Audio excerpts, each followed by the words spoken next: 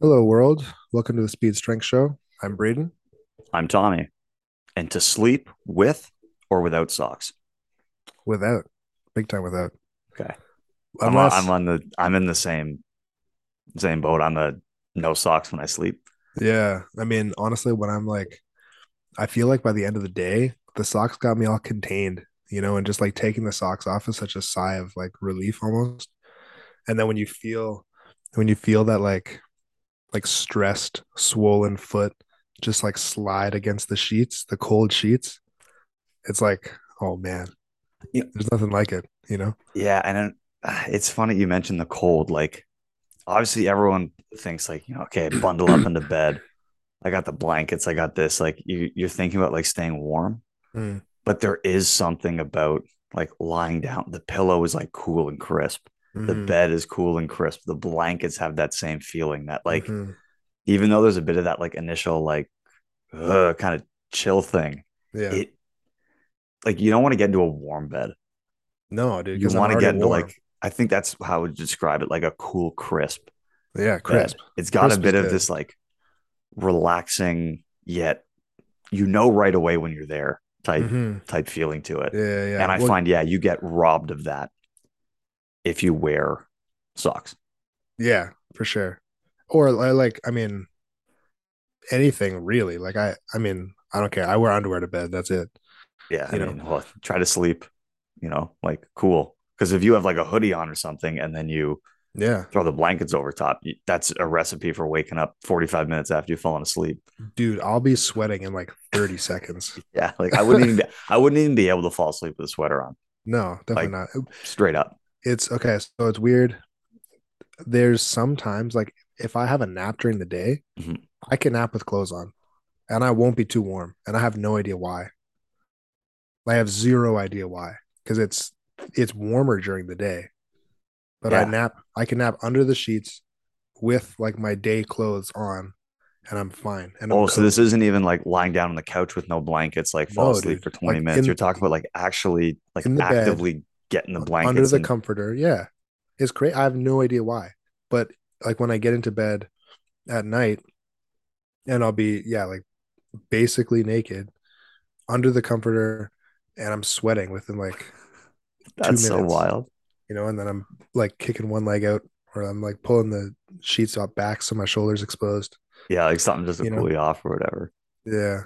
And then some other times, like I'll be, my full body is like too hot, like I'm sweating, but my feet are freezing, which I think is probably just a blood flow issue. Um, and so then in that situation, I'll wear socks if it's extreme. Yeah, the only reason I thought of it the other day is because like I wasn't feeling super well a couple of weeks ago and I was like knocked out of work for a few days. Yeah. And there was one night where, for whatever reason, I was so tempted. I was like, my feet are cold. I need to sleep with socks. And it got me thinking, I was like, I can't remember the last time I fell asleep with Mm-hmm. socks on. Yeah. Like overnight, like went to bed thinking about I need to put socks on before I go to bed. Yeah. And I was like, I wonder if that's something that like, do most people sleep like sans socks? Or do they like is it like a 50-50 split? I wasn't sure. So I was like, I'm putting that down on the list of opening questions because Yeah.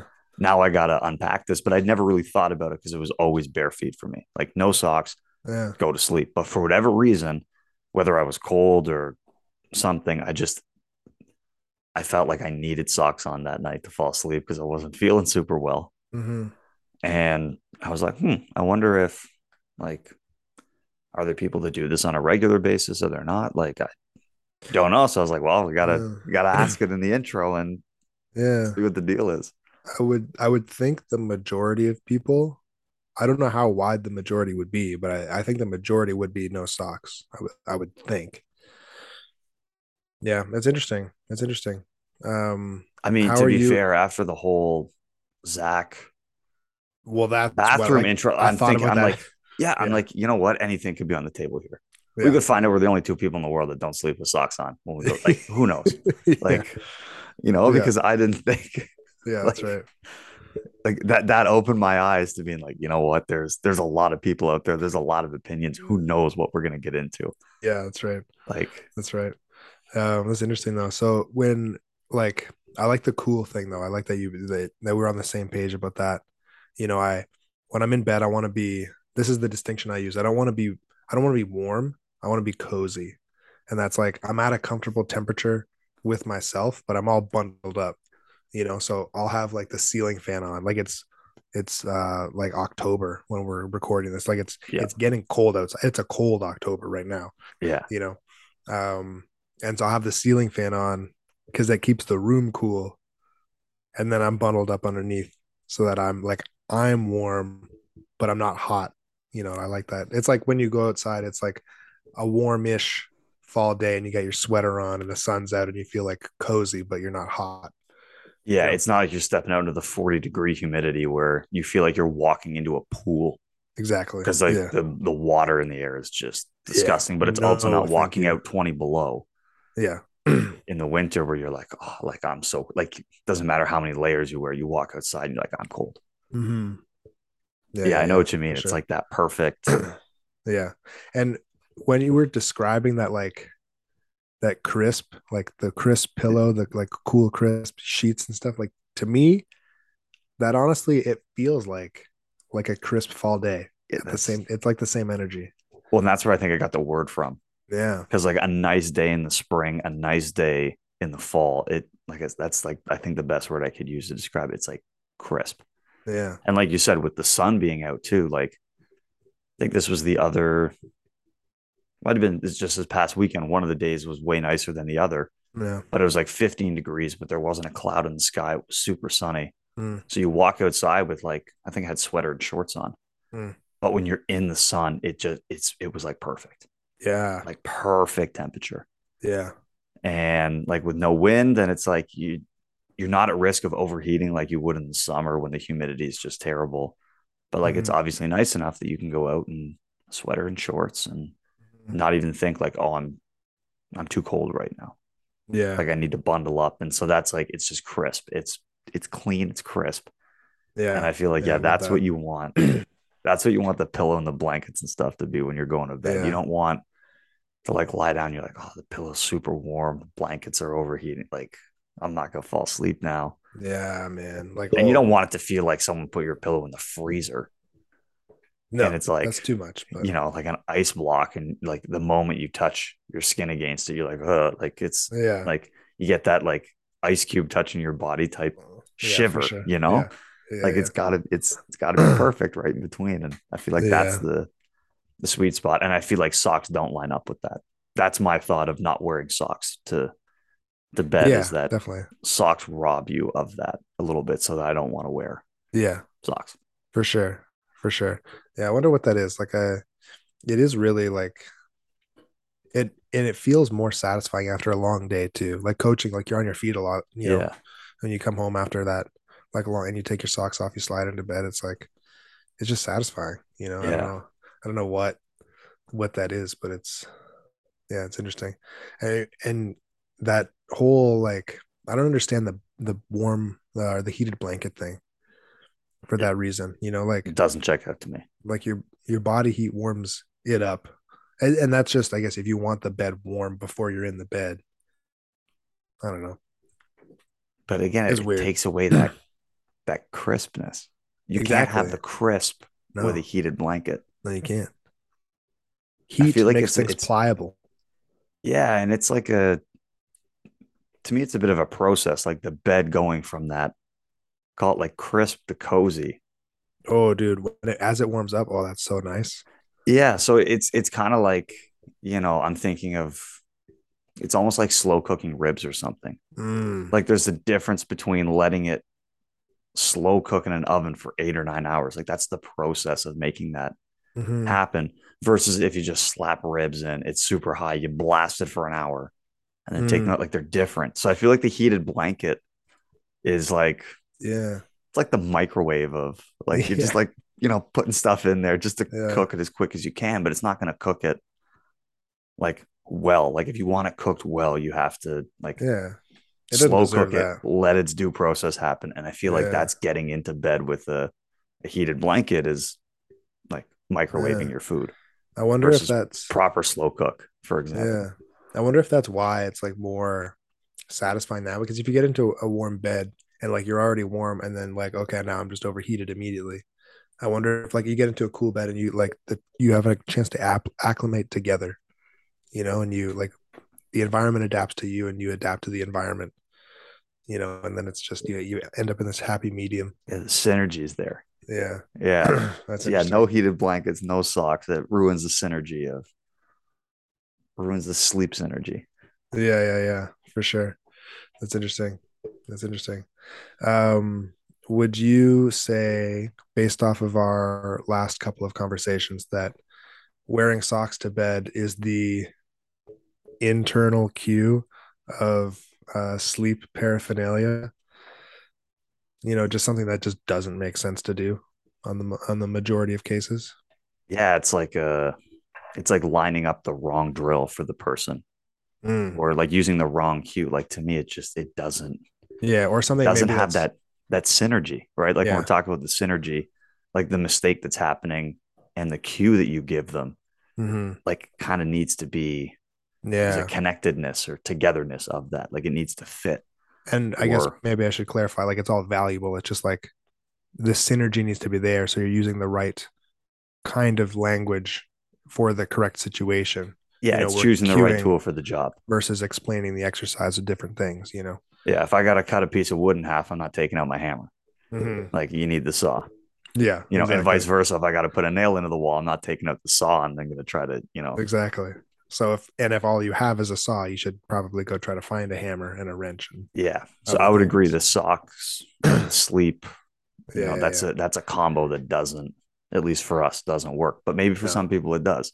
maybe for And some that's people kind it of the does. tricky part with cueing and drill selection and Yeah, instruction. It works for some people, it doesn't work for others. So you gotta, yeah, kind of work through that all the time. yeah. That's right. So anyway, I wanted to start with because I mentioned last time there was some uh potentially questionable or research that could lead to some interesting questionable coaching strategies. And I did find the specific papers, and unfortunately, they were all behind a paywall, so I don't have like the actual. But the book I was reading explained them, and I read the abstracts, and so I have the gist of what happened here.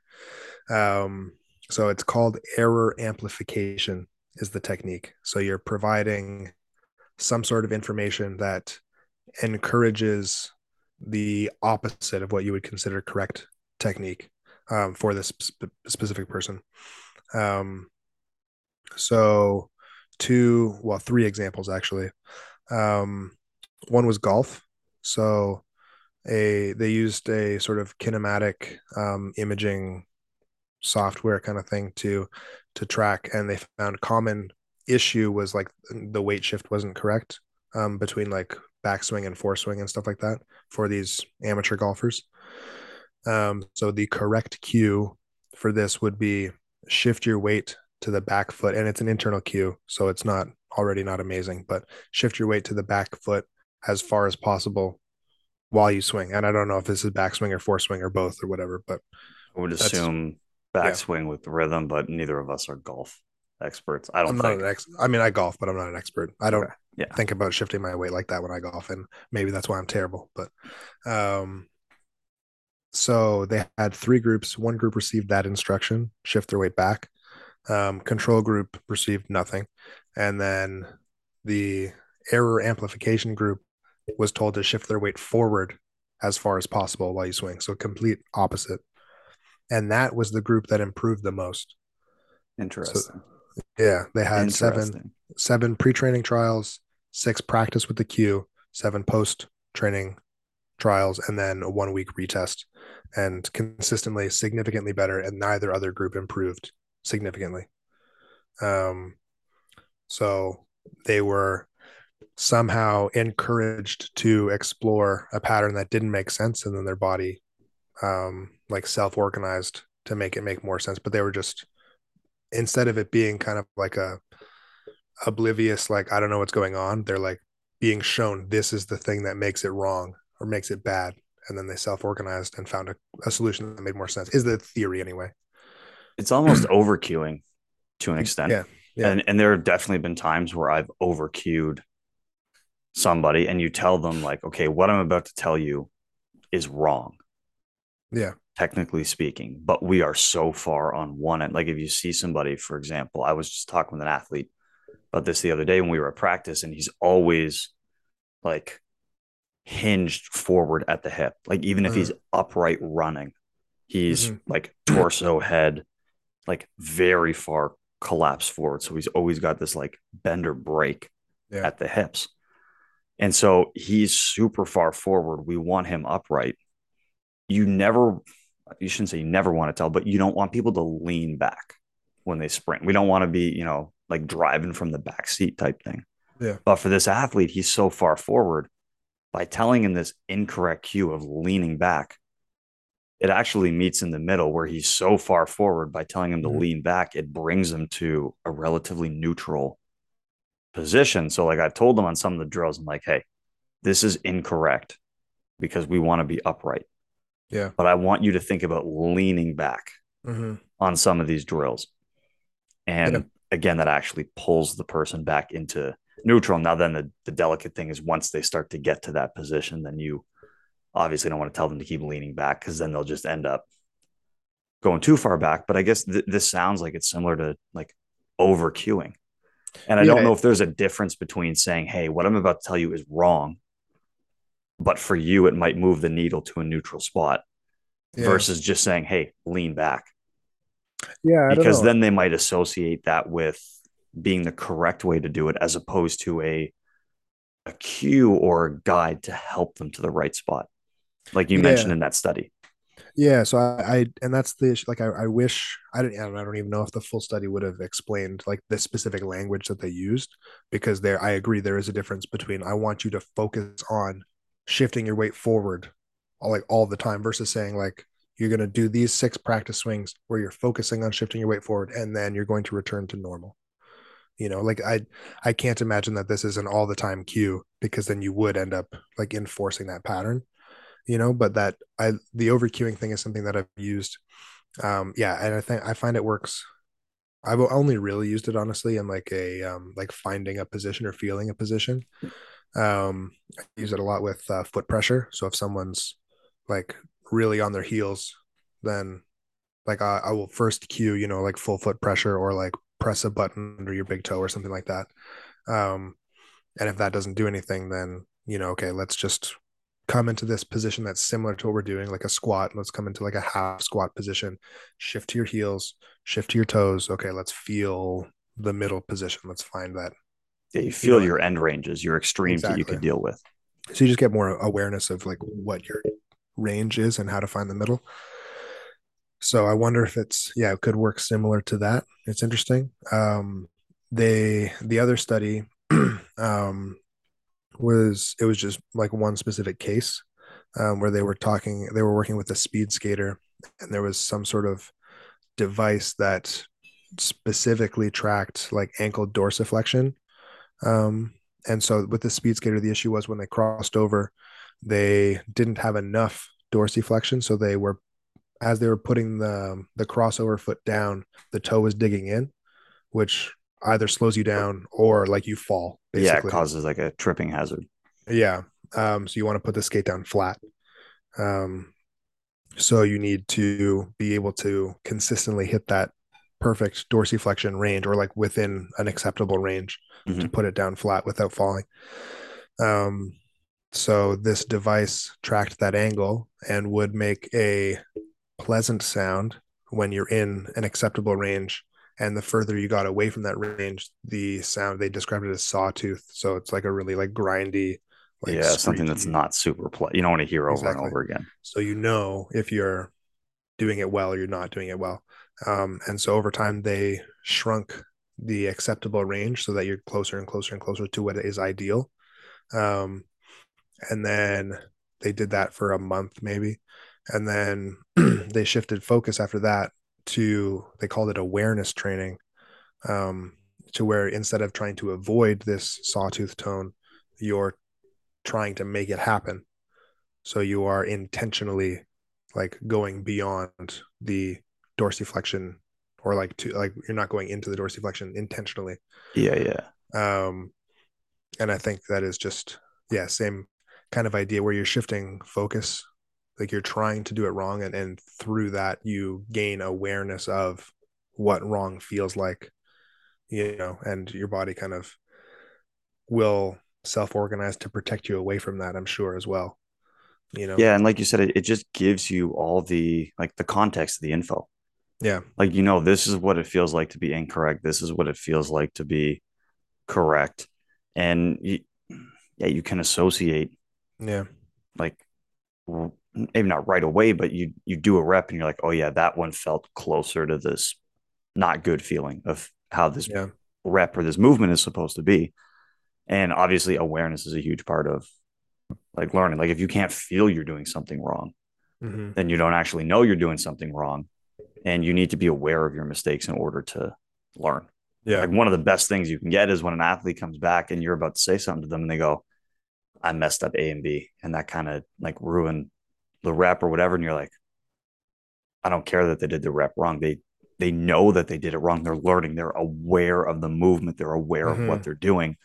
This person has a better understanding of what we're trying to accomplish. Like that's one Yeah. of like that's a great thing to have. So I think this over cueing or this awareness training, like they're talking about, it it helps open up the opportunity for somebody to learn how all these different movements feel, and I think gives them a better understanding of how they perceive correct and incorrect for the movements, which is again helpful because if they're aware of their mistakes, that's going to allow them to learn and make Mm-hmm. changes.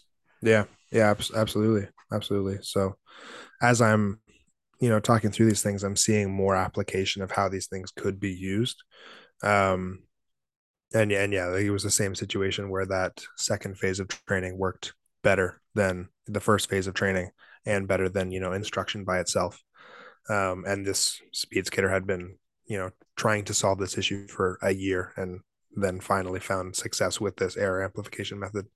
And the one other study I found that wasn't in the book was related to relearning how to walk after like a neurological event, Okay. probably a stroke, but I don't know. And they found that error amplification worked better for more skilled subjects and worse for less skilled subject, which makes sense. Um, they did also find because they were training not using walking specifically, but like it was, I think it was something to do with like you had to follow a target on a screen with your foot or something like that. So it was like mimicking the movement of gait, but not actual gait. Yeah, the Um, focus was elsewhere, kind of like that yeah, external focus we talked about before, where it's like you're not actually focused on, you know, yeah. But like it just like they're not actually trying to walk. They're just doing the movement that is like walking. yeah, that's going to get them Um, to get the foot to the target where it needs to yeah, be. And then as long as they do it that way, then yeah. So they found that for that situation, error amplification carried over not as well to actual walking, which I don't know how much I care about that because it seems like a really weird situation anyway. Um, but I do like the idea that error amplification works better for more skilled subjects. I and think it that makes a lot of sense. People that have some capacity of how to do the movement correctly already. yeah, because then again, you're just giving them kind of the other end of the spectrum. Presumably inexperienced or novice people have more ability on the I'm not doing it right Mm-hmm. side of things than they are on the I'm doing it correctly Yeah. side of Yeah. things. Yeah. So you're letting them You don't you, need you to introduce more inconsistency to the system. Yeah. yeah, exactly. You kind of show them the other end and then when they come back and now and same thing with higher performing learners, they've probably spent more time and have more experience on the I'm doing this correctly side of things. And now you challenge them by bringing them back Yeah. to doing the movement differently. And so, again, you're just, I think you're introducing challenge to the system and how it Mm-hmm. organizes to create movement. And in this case, you're just basing that on the experience Yeah. level or the training age of the individual. Yeah. I would see this stuff as kind of like a constraint, Yes. or kind of like a supplementary drill. Like you would use your cues to influence the correct pattern and then use this to like draw attention to a flaw the same way you would use like put a stick in front of someone's face or like elevate a part of their foot or whatever, just to shift their balance and things like that. So it's, you're not actually going to do it that way, but now you have a better strategy to overcome that issue when you go back to your actual competition movement or whatever. Yeah, and I think one of the first points I have with some of the stuff for today, and I think it relates to what we're talking about, is like the idea of this technical model and what do we need to see from the person in order for us to think, okay, we're doing this correctly or we're doing this incorrectly. And that relates pretty strongly to everything we've talked about so far, where in order to cue or select the right drill or do anything of that nature, like you need to have an idea of what you're looking for in the person, whether they're jumping, squatting, running, performing a sport activity, whatever. You need to have this idea of, what do you need from the person? What are you looking for? Excuse me. And so I think that, one of the best things we can do is coaches is initially we have this, call it technical model or this, you know, this idea of what are we looking for. And in the past, we've talked about some of these technical models and things like that, as it relates to, sprinting actions or, the powerlifting movements and things like that. That was way back. That was what episode like 5. Yeah, it was really early on. But yeah, I remember like going over like the Venn diagram of the non-negotiables and things like that. Yeah. Exactly. And so it's helpful, I think, to have those non-negotiables where, you know, squatting example, like the feet have to be flat. Yeah. Like there's not really a good squat that, you're so far back on your heels, your toes are coming up off the ground, or you're so far forward on your toes that your heels are up to the sky. Like that's a non-negotiable. We need to have a flat foot in contact with the ground, and same way with like, you know, sprinting. We need those vertical positions when we're running upright. That's not really a negotiable thing. So I think it's very helpful for anyone who's thinking about what's the activity, what's the movement, what are you actually coaching. You probably need to have a couple of non-negotiable things that this is what we have to achieve in that movement, because that's actually going to give you something to coach. So I feel like when we like if you're actually going to coach something, you need to know what you're looking for. You need to have an idea of where you want to get that person. We're that GPS, we're that guide. Person's trying to get from A to B. Well, if you don't know what that destination looks like, you're not going to be able to help get that person. So I think anytime we're applying this type of knowledge or this type of, information that we're talking about today and in the previous couple of episodes in this part, is you need to have a technical model with at least a couple of non-negotiable things that that person needs to be able to accomplish. I don't think it needs to be super rigid. It doesn't mean, go find a biomechanical analysis of the number one performer in the world in that event or in that movement, and every person you coach needs to look exactly like that, because that's not going to happen, because everyone's built a little differently, everyone moves a little bit differently. But can you find the commonalities of people doing things really well?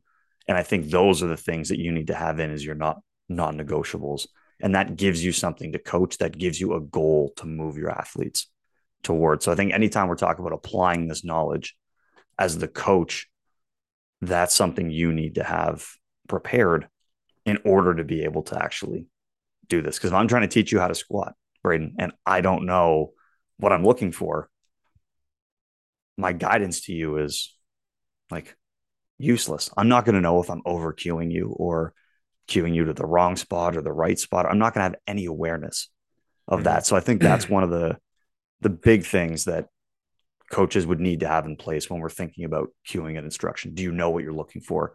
Do you have a technical model that is somewhat, dialed in on these are the non-negotiables, but also has some wiggle room to, have the athlete expression of how they do that movement. But I think that's such an important piece, because that's the destination on your roadmap that you're Mm-hmm. trying to create with that athlete. Yeah, yeah, exactly. You need to have some sort of target to aim at because, yeah, I mean, we're with all of this queuing and stuff, we're really, as we talked about last time, trying to elicit change in a desirable direction. And, what you just described is the direction that is desirable. So you need to have that in mind. And I think one step beyond that too, it's helpful to have sort of like a, if you have like this is, an acceptable and then this is ideal, and you have a sort of like what's the hierarchy of things that is most important to address in order to get to the ideal or to get to acceptable even, like if you were talking about squatting and you don't have feet flat, back flat, and those are the two things that you need for an acceptable squat. What of those is most important, and how do we now get there, and because if you're seeing a novice do something for the first time, chances are there's a lot of things that are different from what your ideal version would look like. And so we know, actually, I don't know if we touched on it. I think we did, but like your focus of attention matters a lot in Yeah. terms of learning. And, you can only focus as a human being, can only focus on one thing really at a time. Especially if it's So not something that's like if it's very novel or new, exactly. it's difficult to focus on more than one thing. If you have a very high degree of experience with something, it's a little easier to split your attention. But like you Yeah, said, if something new, novel for an individual they've never tried before, they got to put a lot of their attentional resources into that one specific thing and not really anything else. exactly. So if I see a novice do one squat and then I'm like, okay, that was fine. Let's focus on core bracing. These are the 3 steps to do for core bracing. And I'm going to get you to push the base of your big toe in the floor, the base of your pinky toe, your heel. And I want you to focus on your knees tracking over your big toe and, push your butt back to the wall. I don't even remember Okay, what the first thing you said was. exactly. Like, Exactly. Right. So let's and all pick I was doing was listening to you because this is the only thing I'm focused on. exactly. So let's pick one thing that's going to have the biggest change on the rest of the movement, and that's going to change with experience. For me, I think I used to focus inside out a lot of the time, like a core brace first and then everything else. I think lately I've been transitioning more to focusing on the feet. Um, but that's going to depend on your experience and what you find works for different people and things like that as well. But you need that hierarchy. And it's okay if you try one thing and it doesn't have the impact you want, so then you cue something else. Um, but important to know what is the most important things to go after and then go after those first. And when you're satisfied with those, then you can focus on the next thing that will have an impact. Yeah, and that's a big part of like the I don't want to call it like the system or the model that I've created for myself, right? But everyone's going to have their sort of coaching style or their the techniques that work for them. And with all the information we've talked about over the past couple episodes, like this is sort of like the culmination or the bringing together of like, okay, all that stuff that we've talked about. It's like, okay, how do I actually piece it together as a coach and deliver that to the athletes? And that's where I've kind of come up with this. I just call it introduce, observe, and coach, because that to me is those three steps of everything that we've talked about. And this is again, it's I guess backed by science in the sense of it's been influenced by different studies and books and readings and all this type of stuff. But it's also a combination of just things that work for me in the way Mm-hmm. that I coach. But I often present on this anytime I'm teaching or doing coach ed stuff or anything like that, where it's just like, here's an example of how maybe you can piece some of these things together. And to me, so like that introduce, that's always the first part of what you're doing. You need to introduce or show people what it is that you're doing. And I really love the stuff from Winkleman's book on this, where internal cues are great descriptors and external cues are great for getting someone to understand the goal or the outcome of what you're doing. So in the introduce, I always try to, show the movement and describe the movement with internal cues, just a couple, like, here are some of the movements you're doing. And then you finish it off with, like, here's the goal that I want you to, try to achieve when we're doing these reps. And then boom, we're off, we're going. Try to keep it short and concise. Maybe there's some safety things that you have to, talk about. But if I'm out there doing like acceleration stuff with a group of kids that have maybe never done formal track and field training or done formal acceleration, I might just say, hey, we're doing some 20-meter accelerations. I want you to get from, you know, the first cone to the last cone as quickly as you can. And you're going to run in this lane and you're going to walk back in that lane. And then I might, give them one external cue of I want you to gradually rise taller and taller as you go through the run, or I want you to build the rhythm of the run. The steps will get faster and faster. I'm just giving them that one of those things. And then, okay, like go have at it. So I've taken maybe less than a minute to describe this drill to them. They're off and running. And then I think there's a ton of value in that observation you talked about just before. If someone's never done something before, you see all these things that are like wrong, and then you're like, well, what do I correct? What do I not correct? What's the filter? And to me, this observation piece was the toughest one for me to implement, because there is an element of like sitting back and doing nothing. You're just letting the person go, which feels incorrect because we're taught as coaches to be very active in what we do. We should be talking to the athletes. We should be showing them things like videos and filming and this and that. Like, it's supposed to look like we're doing something. Just standing there watching people run by or squat looks kind of lazy. But there were a couple of really interesting studies I read on, like, from these learning things, where they were all done using like computer simulation games. So they're not necessarily movement patterns, but they gave some people like all the instructions, all the goals, in the beginning. And then I think one of them, for example, was like an IKEA tycoon. Like, you had a furniture store and you were trying to grow this furniture store empire as large as you could. And of course, that comes with complications of you now have more production factories, more retail stores, more transportation between the stores, hiring more employees, whatever. As your company grows larger and larger, you have more elements to manage. And what they found was the group that did the best was actually the group that got very little feedback and instruction in the beginning, when the task was relatively easy and they could work through some things and learn it on their own. And then as the task got more and more complicated and they needed more help, they needed more guidance, that helped them later on. And the theory behind that is that there was this exploratory phase where the person, when the task was relatively simple, got to try a bunch of different things. There was trial and error. And if it didn't go well, the consequences weren't super high.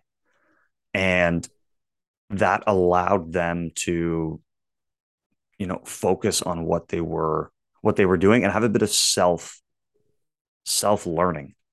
And so I do think that there's value in that for us as coaches, to give the athletes some of that exploratory phase. And so that's why I kind of have that: introduce the drill, let them go with it, and then observe it. Because if you give them something that's appropriate, if it's just a plate squat or an arms out squat, the load is not that high. If they do a couple of crappy reps, they don't have 3, 4, 500 pounds on the bar. I'm not talking about having people spiked up, coming out of blocks, running 60 meters down the track, and a hamstring might explode. We're doing 10, 20-meter acceleration in flats, maybe up a hill, something relatively safe. And you let the athlete explore, let the person, the client, explore the movement. And then what you might see, hopefully, is this self-organization where on the first rep of the squat or the run, you're like, oh, there's like 10 things wrong with that. Like, what do I do? But you've given the person enough reps, you've taken a step back. Maybe by the time they do their sixth run or their second or third set of squats, you go, there's only a couple things wrong now. They've self-organized based on the goal that you've given them. They need time to figure it out. And now, with 2 or 3 things wrong instead of 10, it's a lot easier to hone in on that final stage, which is then actually coaching the individual. And then you say, hey, you're doing a great job of whatever. This is now what I want you to focus on. But then again, you've just given them this one thing to do. And then usually that's probably going to be some sort of external cue or or something like that, based on, again, the research from, you know, Winkelmann's book or Gabriella Wolf's work, where external cues tend to work a little bit better. But that's sort of the called the unofficial system I use, where it's like, okay, I'm going to introduce this thing. I'm going to observe the movement, and then I'm actually gonna coach and get in there. So it's, again, it's difficult to have that observation period. Like, it's difficult to sit back and do nothing, because then people perceive you as actually doing nothing. But really, what you're doing is you're watching the athlete in that self-guided learning process, so that you Mm. can then provide them feedback. So yeah, that's kind of my, you know, rough system that I use, and just introduce, you know, observe, and then jump in and coach. Yeah, I mean, and that I like that. It's very similar to like how Winkleman described things in his book as well. And I what he was talking about was regards to a specific like one rep, I think, where you know introduce cue, um, watch as they do the rep, and then feedback, right? Um, and I think that it all makes a lot of sense. And I think the more I've listened to like higher level coaches and better coaches speak about how their career and stuff, they as they got better, they were saying less and less, or they were saying less and less and then got better, or whatever. Like the two go hand in hand Or because saying less, meaning too, they're focusing on less. Like, there's a focusing on couple of less. important things, and that's what we're dialed in on. It's not like the example you gave before, where it's like 50 cues and I couldn't even remember the first thing you said. Yeah, well, I mean, it could be both, or it could be like giving the athlete more chance to explore and things like that. It's I think there is a lot of value in that, as you said, because you will see them figure it out. And I think there's like a lot of self-efficacy that goes with that too. And they can build some confidence with the movement and things like that. 'Cause, I mean, if you give someone first try at anything, they're gonna do it wrong. And second one might be perfect. Like, like you have no idea. So if you watch them do one and then you're telling them, okay, this is the thing that I need you to focus on because this is going to have the biggest impact of the overall movement. Maybe they were just about to do that, like give them a few and see how it's going to go, and then you can work on it together. And that way you're kind of letting them and their body tell you what they need. And then you give that to them because you have a better understanding of things. Um, but I think it's important that you're just giving them the next piece, not all of the pieces, because if you give them all of the pieces, they don't know what to do with it. Um, and I like that game example too because it's very early on. The stakes aren't low. You can explore, you can build some confidence with it, and then I think if you are finding the pieces and finding what works, movement wise, what works for you yourself, then you have a much better understanding of it, a much stronger awareness of it. I think, um, so that like you maybe have mastered those pieces, like probably not after 6 reps or whatever, but you have a much better understanding. So those things are pretty solid. And as the movement gets more complex, or you're adding load, or you're adding speed, or you're changing base of support or whatever, um, those foundations are more solid because you found them yourselves. You took the time to master those before making things more complicated. um, because you don't like you think about like this is just teaching, this is just learning, right? We didn't learn calculus in grade one. We didn't talk about calculus in grade one. We were looking at where the hands on the clock were. Yeah.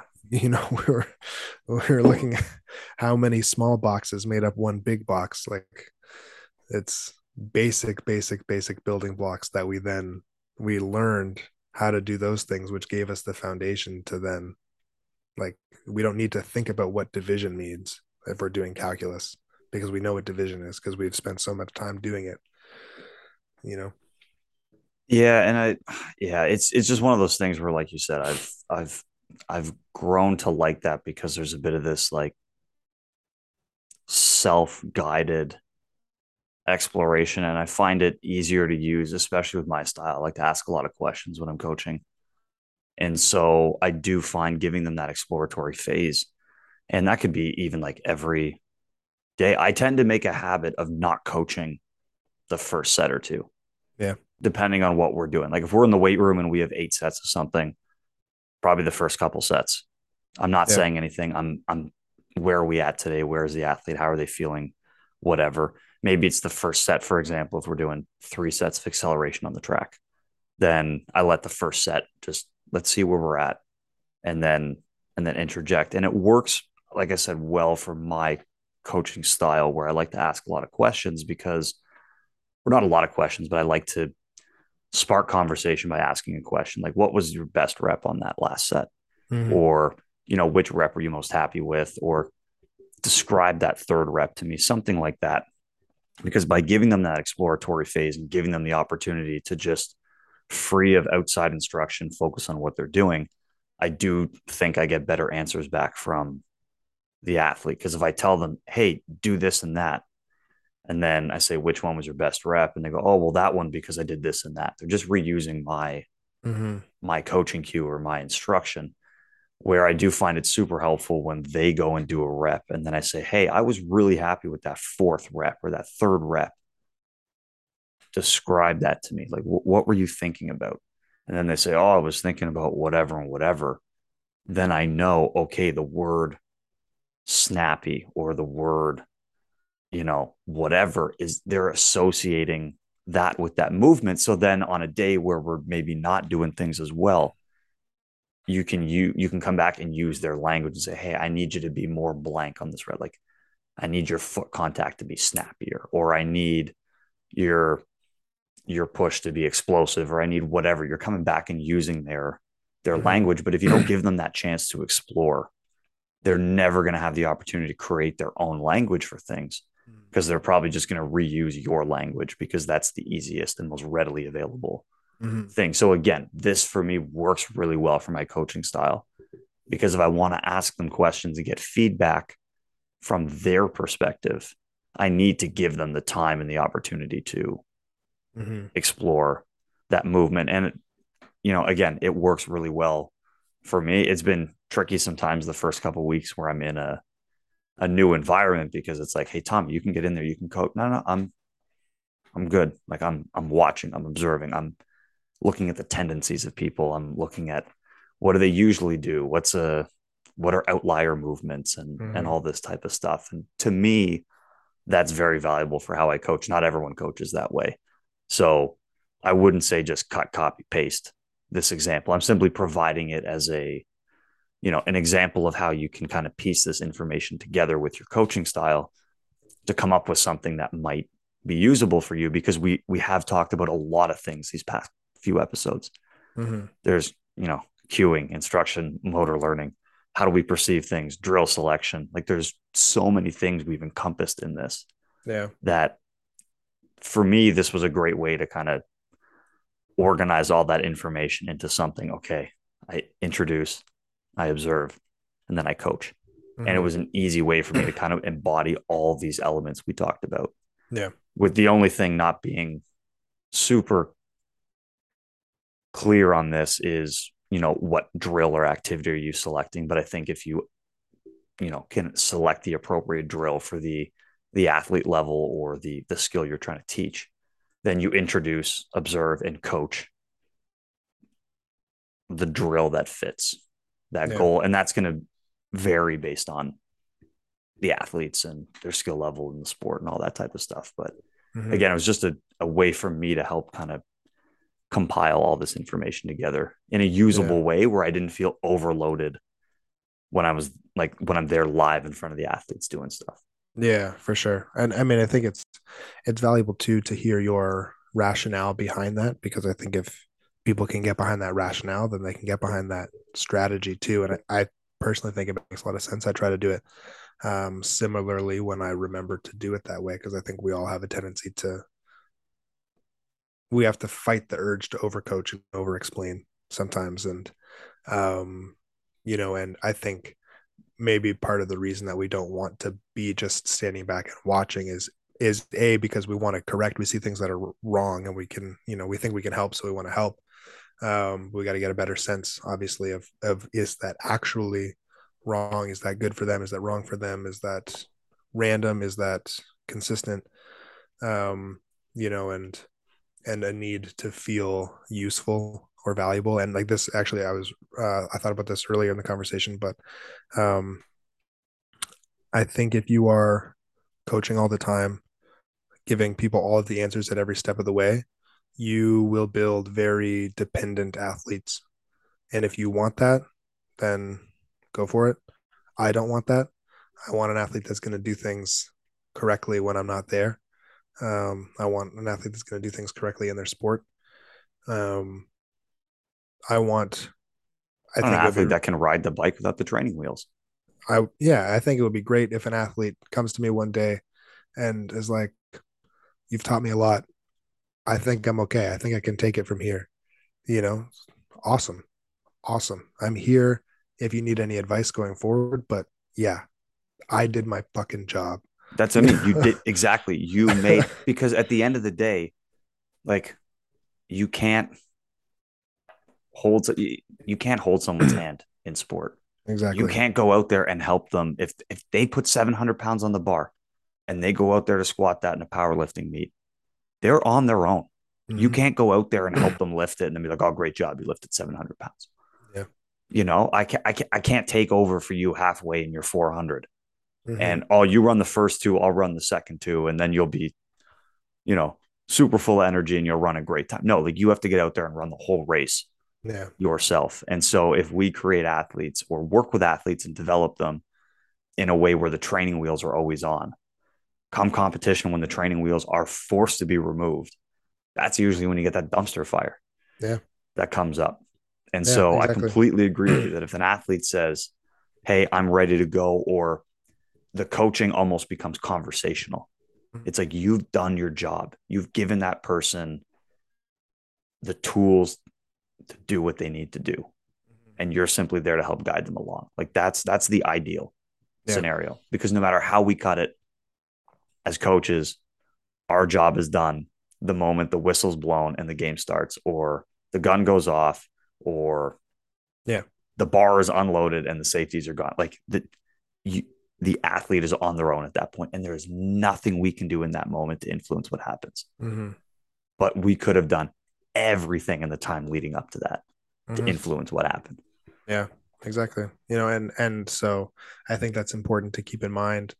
And I like your simplified system for sure. And over time, you develop that language. You develop like these are the cues that tend to work well for this movement or for this athlete or whatever. And the drills that tend to work or you provide a cue and you focus on that for a couple of months and then they're like that looks great, let's focus on this now, and you never need to revisit that again. So you over time it becomes less of like an exploratory thing and more like we know what we need to do and we're doing it. um and I think as long as you are seeing the change you want to see, um then you're good and you just keep on it. And if you are not seeing change, either that means you've completed your task Yeah, because or all the reps are perfect. And it's like, all the okay, reps are perfect we got to and challenge you more. exactly. Or this is not addressing the thing that needs to be addressed right now, or it is addressing that thing, but it's way too challenging and they can't figure it out. That's those would be the three examples. So, um, I guess how would you approach that situation? Let's ignore the everything is perfect, because then you either would focus on a different aspect if a different aspect needs to be improved in the movement, or just do something more challenging that's basically a progression of what you were just doing. Would be the two ways to approach someone's doing all the reps perfect, I think.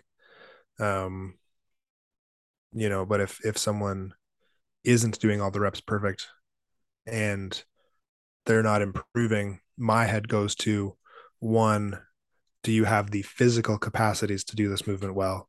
Like, are you strong enough? Are you able to relax? Do you have the mobility? Things like that. And if you can test those things, which those things are very testable, and then you find your answer, then okay, now we need to go do some hypertrophy work, or we need to do some mobility work, or whatever, and then you can come back to it later. If that's not the issue, then probably the cue or the drill just isn't addressing what you need it to address, or it's too complicated. Would be the two things that it could be. You know.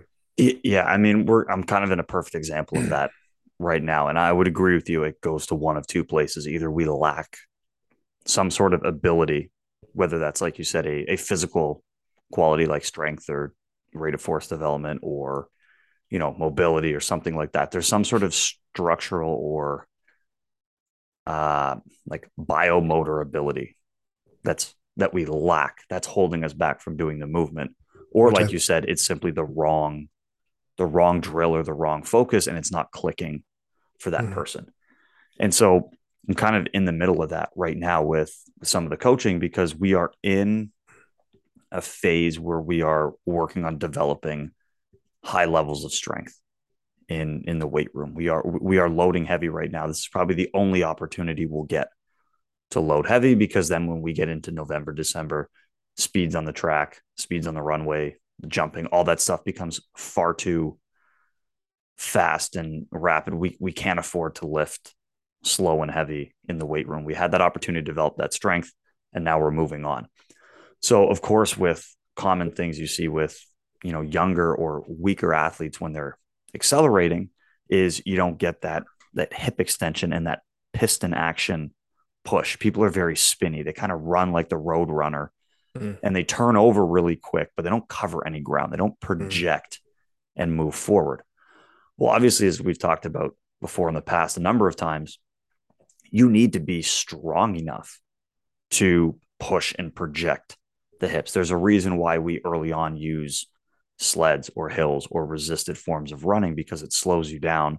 It forces you to push and extend and try to, push through the hip and project the hips forward, and be patient with your steps. So of course we're doing some of those things. We've talked a little bit about the 1080. We've had sleds out there. So we've been doing resisted forms of sprinting, and things are improving a little bit with some of the rookies. It's not perfect. And I've had some discussions with the coaches where it's like, oh, things aren't, maybe clicking with that person, or we're struggling to figure that out. And then I'm also like, well, okay, hold on. We're still in this phase of developing high levels of force, high levels of strength, which some of these athletes have never done before. So in this case, it might be really tempting to change some of the things we're doing on the track. But I'm going, okay, let's just stay the course for now. Let's see how these things look in November once we've developed some more strength. Because the athletes right now are getting stronger. They're moving more load on the bar. They are moving more tin in the weight room. So it's like, okay, when we get out of October and they've developed all that strength, if we're still seeing a lack of something out there and they're not moving the needle forward, then maybe that's a sign that, okay, well, we got stronger. It wasn't that. Like now mhm. we maybe need to change up some of the drills or change the focus of our cueing. But I suspect a lot of these younger athletes that have not spent a lot of time in the weight room, we're going to see these things clean up as they get stronger. So I don't know exactly if that answers your question, but it's always context dependent. But in this case, I'm going, okay, we might be lacking a biomotor ability, which in this case is like strength and heavy rates of force development, starting strength, things like that. Well, let's get out of the phase first where we're developing those qualities. And now, if we have those qualities with the athletes and we're still seeing the mistakes, well, that kind of helps narrow it down. Like, okay, well, Yeah. we got stronger. We improved our starting strength. The rate of force development's better. We're still not seeing big improvements in what they're doing. Okay, maybe we need to change some of the drills. Maybe we need to change our focus, our cues, something of that nature. Mhm, But we know that it takes a little bit longer to develop some of these physical abilities. You don't lift one time and then wake up the next day and your strength levels are through the roof. mhm. So that would be my approach to going through that. If the reps are, let's say, like 50-50, like we're making some mistakes, but some of them look okay. I want to give whatever time we need to get through a certain physical training block to see if those physical or biomotor abilities are what was Hmm. potentially lacking it. And then once we've put those pieces into place, then it's a little easier to detect, okay, the cues, the drills, maybe we weren't selecting the right thing. Let's try and take a different approach that Yeah. way. Because you may be changing the drill or the concept too soon or for no reason. And it's like, oh, if you just waited 3 weeks, they've developed a little more strength. They've developed a better understanding of how to use that strength. And now it all comes together. Yeah. Yeah. And So I think it's I hope that important. answers it. Yeah. Yeah, for sure. And I like the way you said that too, because, um, like with anything, it's, developing strength takes a little bit more time, but, um, it's all like things need to stabilize. When you change things, you need to let the system like accept the change and stabilize a little bit. So that could be a new cue or a new drill or, strength or mobility changes, whatever. Strength Um, and mobility that they didn't have before, potentially. And now they're exactly. learning how to use it. Exactly. So of course things are going to look a little bit weird while they're developing it, or, if they didn't have the requisite strength, then things are going to look weird anyway. And I think, you committed to the strengthening because it makes the most sense for now in the season. But also you think that this is valuable for a good chunk of these, especially the younger athletes, like that, historically solves a lot of problems for younger athletes. Um, and I think it's important that you like, this is what we're doing now. Let's let it take the time it needs to work, and then we'll see where we're at. The same kind of idea, like if you give somebody a new cue or a new drill and they do one rep and you're like, no, that wasn't any better. Let's do something different. Okay, relax a second. If they do like 5 reps and they all look worse than they did before, okay, that probably wasn't it. But if you're seeing, some are good, some are not so good, okay, let's stay the course. Let's work on this for like a week or two at least, and then let's see if that helps, and if that helps, then fantastic. Don't change it until it stops helping. um I was listening to a podcast yesterday, and they were talking about, they didn't use these words, but we've talked about how I do my powerlifting programming with Mike Tashur's kind of, you keep things the same until it stops working, and you talked about your Bondarchuk experiment and things like that. It was the very same idea where you introduce something new, whether it be a strength stimulus or a mobility stimulus or, a cue or whatever, and you wait for the system to stabilize and fully accept that new stimulus until that new stimulus isn't new anymore, really. And then when it is, when it's not new anymore, it's been accepted, it's been integrated, they've mastered that skill, or they've fully developed that ability, at least with this stimulus, then now we can change things.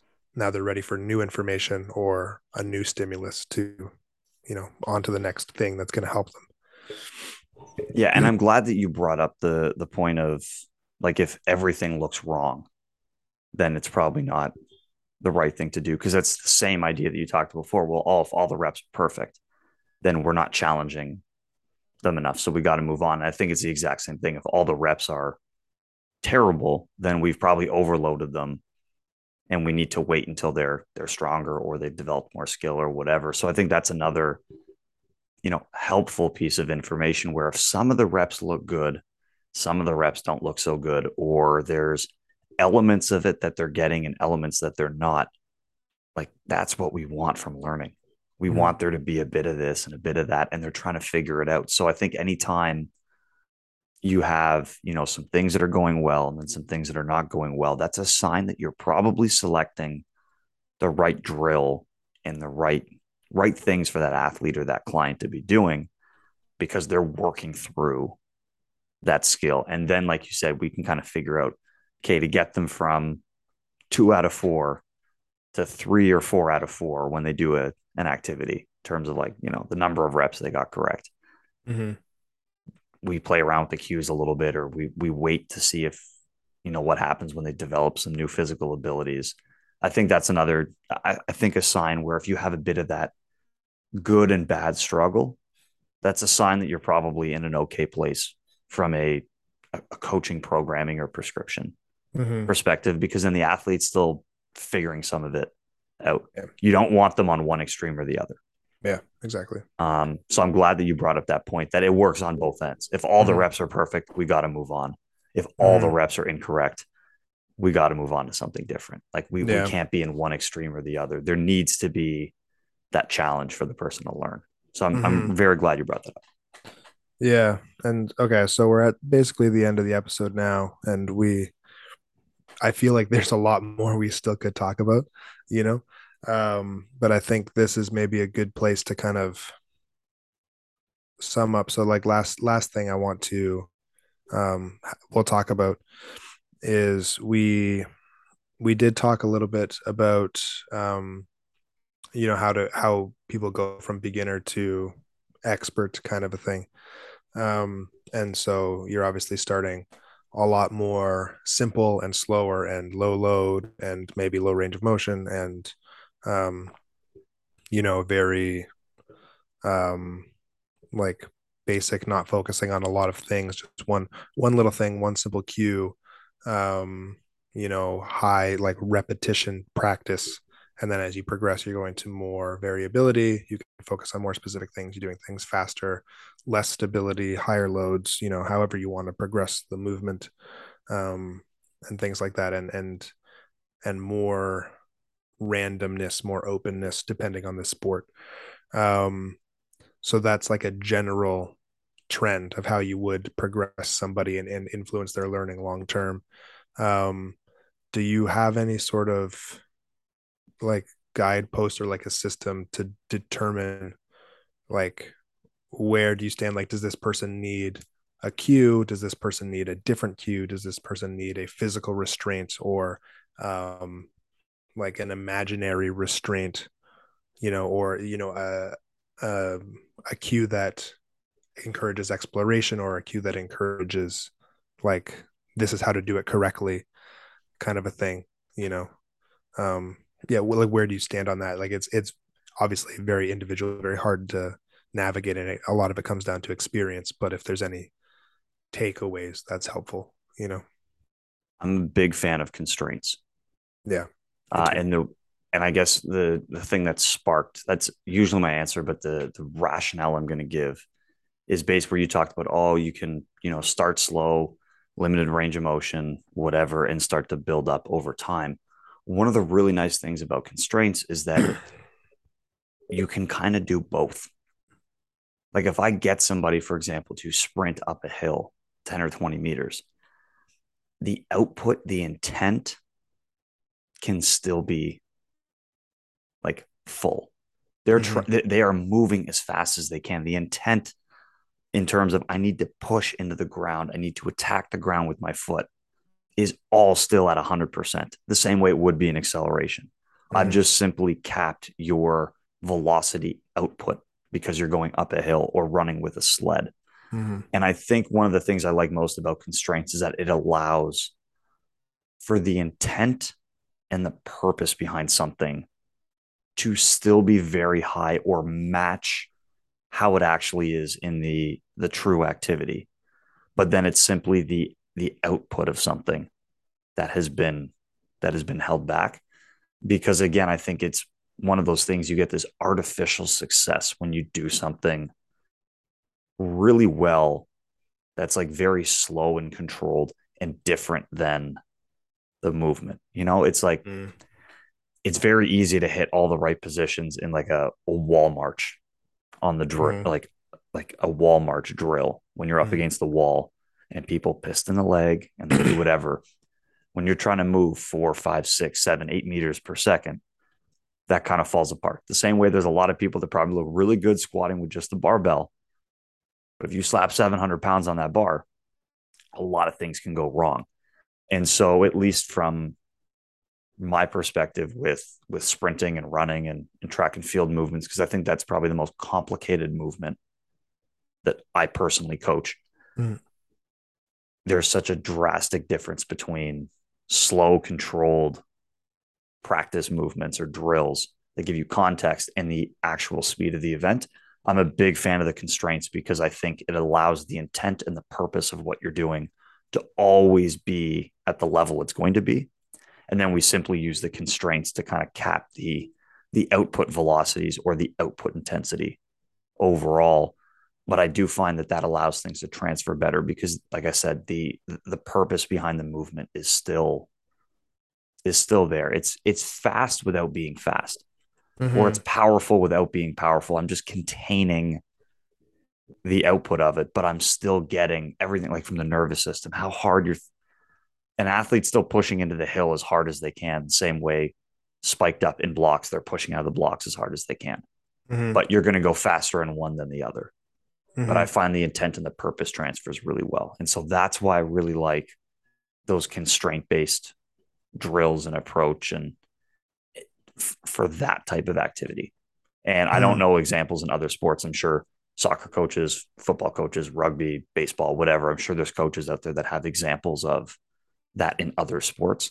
But that's my personal, uh, you know, approach to that because I do find there's such a huge disconnect between slow controlled drills and then the high speed activity that we're doing.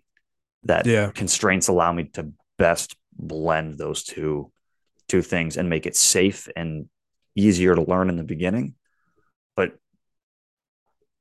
still relates close enough to the end goal that things don't magically fall apart Mm-hmm. when we ramp up the speed or the intensity too high. Well, yeah, I mean it's too far removed, I'd say. Yeah, like the wall march to the sprint is too far removed. So, there needs to be steps in between. If somebody can't do a good wall march, then probably start there. But yeah, there needs to be steps in between. And I'm also a big fan of constraints as well. It to some extent maybe depends on your resources and what's around. But Well, that's the beauty of the constraints. There's no right or wrong. There's a number of ways you can achieve the same thing. yeah, oh yeah, for sure, for sure. But I like constraints in the way that you can put somebody in a position to that makes it very easy to do the correct thing, and you don't necessarily need to give them a goal, but you don't tell them how to achieve it. And because it's very easy to achieve in this situation, then they figure it out, and then they gain that understanding, you know, like I've been learning more about biomechanics and stuff lately.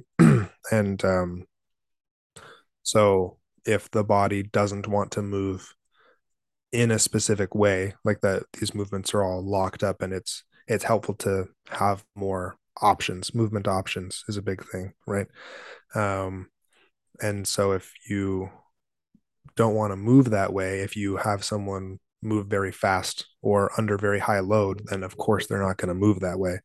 But if you unload them completely and maybe you take more load, so you have like the front foot is elevated, and that takes even more load off of the front leg, so the front leg can rotate, in a way that it's not used to rotating. And then you put like a wedge under one side of their foot, or you put like a foam roller on the outside of their knee or whatever. And it's like, okay, there's a lot of things that are preventing you from moving in the way you're used to moving.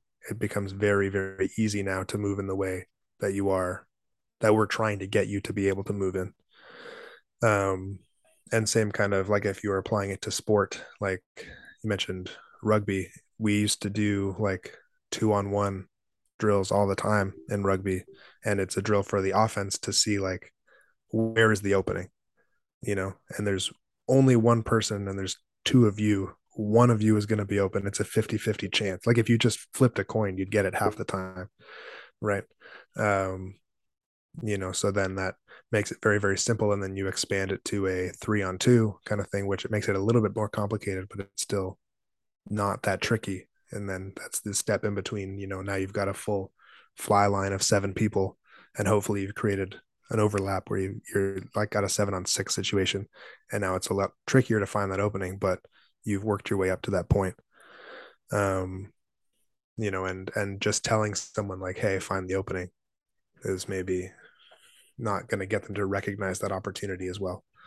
Yeah, it's maybe not Um, enough, but if you could try to potentially put like limits on the space or where they're starting from or whatever to help encourage, yeah, I would imagine. yeah, for sure. Again, I don't coach, rugby, so I don't know for sure, but I imagine Yeah. that, starting X number of meters apart, being closer or farther, that would all change the difficulty of the Yeah. drill. And that's a constraint that you can put in, like, hey, you're going to have to start closer together. You're going to start further apart. That changes the speed. That changes this. Hmm. Like you've put something in that they can't change. They just have to work around it and figure it out. And so I imagine you could put things in Yeah. place to try to encourage them to find the correct way of doing it. Or in this case, like finding that opening, finding the open Hmm. teammate. You Yeah. could skew things in favor or not in favor of, Yeah. finding that. Absolutely. And I think us as coaches, it's like we talked about in, you know, one of the last two episodes, that it's a lot easier just to say things and just to keep saying things and just to put the information out instead of delivering the information in a way that's easy to receive. Which is really what the job needs to be. And if you are um intentful in practicing that, it becomes easier over time, and you develop like when I started trying to give more external cues, like I had to really think like, okay, how would I actually handle this situation? Because I don't know. I'm used to dealing with it in this way, and then you develop a few cues that work for common issues that you see. And then, over time you got a pretty solid repertoire. Um, and you can deal with most situations. So it just And of takes course, the constraints aren't practice. perfect, Yeah. but And you you can you change work them. through what works, what doesn't work. Yeah. There's definitely been times where I put constraints into play, and then I'm like, oh, this is teaching them the wrong thing. Yeah. And then you Like, just change them. and you just change it. And so for me, I like a little bit of the challenge Mm-hmm. of that as well. But again, that's personally what I use. It works well for me, but they aren't perfect, and you do need to trial and error a little bit. But I mean, I guess maybe one of the best ways to summarize it, like the whole series we just had, is we've talked about it's okay for the athletes to make mistakes because they learn and then they get better. I mean, it's okay for us as coaches to try something and it doesn't work, and we learn Yeah. from it and we get better, and then we come back and do Yeah. something different. So every session doesn't need to be perfect. Every drill doesn't need to be perfect. Mm-hmm. From our perspective, as long as we're learning something and adapting, then Yeah. I think we're allowed to have the same affordances Yeah. as the athletes in You that gotta. case. Yeah. So If you can't succeed if you're always trying not to fail, like I it's completely seemingly unrelated, but I was talking to my brother about like food preparation. He's been experimenting with making different hot sauces and like how to perfect chicken and things like that. yeah, Um, and for me, like I like cooking, I like eating good food. But if I buy a nice steak, I'm not trying to mess it up, and for that reason the recipe is always the same because I know it's good, and I'm never going to find the best, but I'm also never going to make it terrible, you know and so having the freedom to explore what could be really good, what could be better, and realizing you might make some mistakes, and that's okay, giving yourself the freedom to make some mistakes so that you find what's best, because you want to give what's best, right? yeah, that's a perfect example. And like I said, we've talked all about the athletes being allowed to make mistakes, and It's good. I think we're as coaches we're allowed to make Yeah. some mistakes too, like within reason. Yeah. Um, Yeah. but certainly picking the wrong drill and then be like, that didn't do what I wanted it to do. I'm going to try something different. That's a completely acceptable mistake Yeah. from Yeah. a coach. I think that's very forgivable. Yeah, for sure. Um, And just be you open know, about it. exactly. So Yeah. I like that. It's kind of the cap for this is, hey, it might not be perfect, but give it a try, give it a go, see what happens, Yeah. and use your knowledge and your experience to decide if it's worth continuing or not. But you'll never know unless you try it. Yeah. So like, go for it. Absolutely. And another thing that you talked about a long time ago that could potentially work as a constraint for sprinting and stuff was music. You talked about the rhythm of the strides increasing and things like that. And One of my favorite cues. yeah, One of my favorite cues. yeah. And I think it's just So because I'm such an auditory person. So it doesn't work again, it doesn't work for everybody. yeah, and I mean the song choice would depend. And so yeah. Anyway, what were you listening to this week, Thomas? So I was a little bit more back on the punk train. Hmm. I was listening to a little bit of Rancid, Dead Kennedys. the Descendants. I think I've talked about some of those bands before, but I was encouraged. I came across a clip from SNL with, you know who Fred Armisen is? He Mm. was on SNL for a number of years. I think he's a voice for one of the characters in Big Mouth. Okay, Um, sure. he's like a relatively well known comedian, but he was on SNL for a number of years. He's a huge punk fan. To me, he's a musical genius. He loves to work music into his Mm. comedy. So there's a number of skits he has where he's like playing punk rock personas. Mm. And so there's this one of the punk band reunion, and it's him, Bill Hader, uh, I think Ashton Kutcher, and then Dave Grohl is like the musical guest. Dave Grohl from the Foo Fighters, Nirvana, Mm. and things like that. And they put together this like punk band reunion at their kid's wedding, and they think they're gonna play something soft and gentle, and then they're kicking over the tables and they're Yeah. smashing the wine bottles and all that stuff. And so I was like, but the song is really like it's actually pretty good and Mm. catchy. Yeah. And all of Fred Armisen stuff is like that. So then I was like, oh, I'm listening to a bunch of punk that kind of sounds like it was influenced by that. So I was just kind of I randomly came across that clip. I love that skit that they do. It's one of my favorite ones. Mm. And I actually wish that like Fred Armisen would start a punk band. Like that would be amazing. I would Mm. love for him to do that. Yeah. So if you happen to be listening, start a punk band. I'm There you down to go. listen Or if because anybody, every fun like joke song they play on SNL that he puts together like could actually be like a legitimate song. So I'm like, why not just go for it? yeah, So that's what I was listening to. nice. That's cool. Yeah, if anybody has loose connections to Fred Armisen, let him know. Um, yeah, that's cool. I was listening to Hollywood Undead this week, which I've Oh mentioned them before as yeah, well. My brother informed me that they had a new album out recently. I don't know. I can't remember how recent it was. So I went they've been into around it. forever too. Been around for a while. Yeah, But I had low hopes, if I'm being completely honest, because their last album was quite disappointing for me. Um, but this one was not bad. This one was decent. There was some really good songs on there. Um, so yeah, some stuff was a little bit more metal than I've been used to from them, which was cool. And then some other stuff like when some stuff gets a little bit poppy, a little bit funky, like I really like that version of them. okay. Um, I always think of them as like on the edgier side. Like when I yeah, think about well, the music from them that I've enjoyed or I thought was good, I thought it was that's how I described it. It's a little bit edgy. yeah, for sure. I mean, when I'm saying funky, it's probably not how you imagine funky sounding. It's like the same edginess, but like a little bit more. I don't know how. It's just this is what it sounds like to me. I don't know the right words. I'm not versed in music, so I mean, I'm not an expert. I'm a self-taught.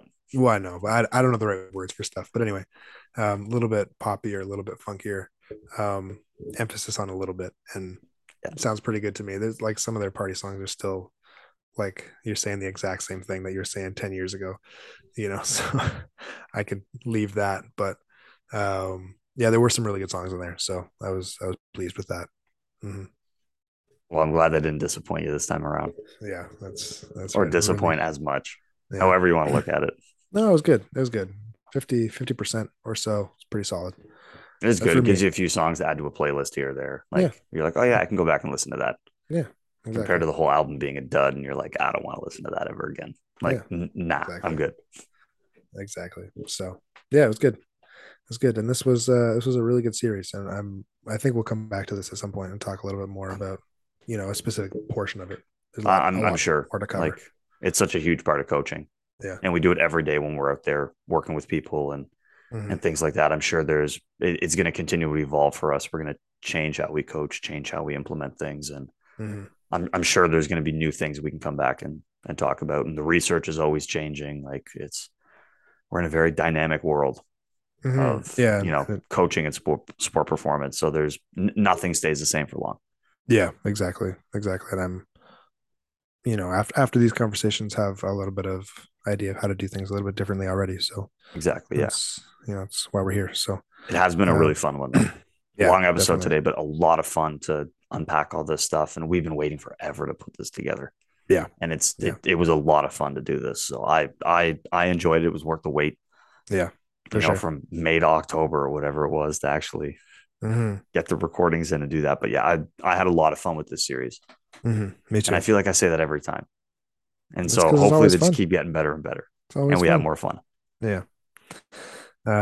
Yeah. So as always, if there's anything you want us to talk about or questions, comments, concerns, let us know on Instagram, Speed Strength Show, Speed Strength Performance, or Braden Southern.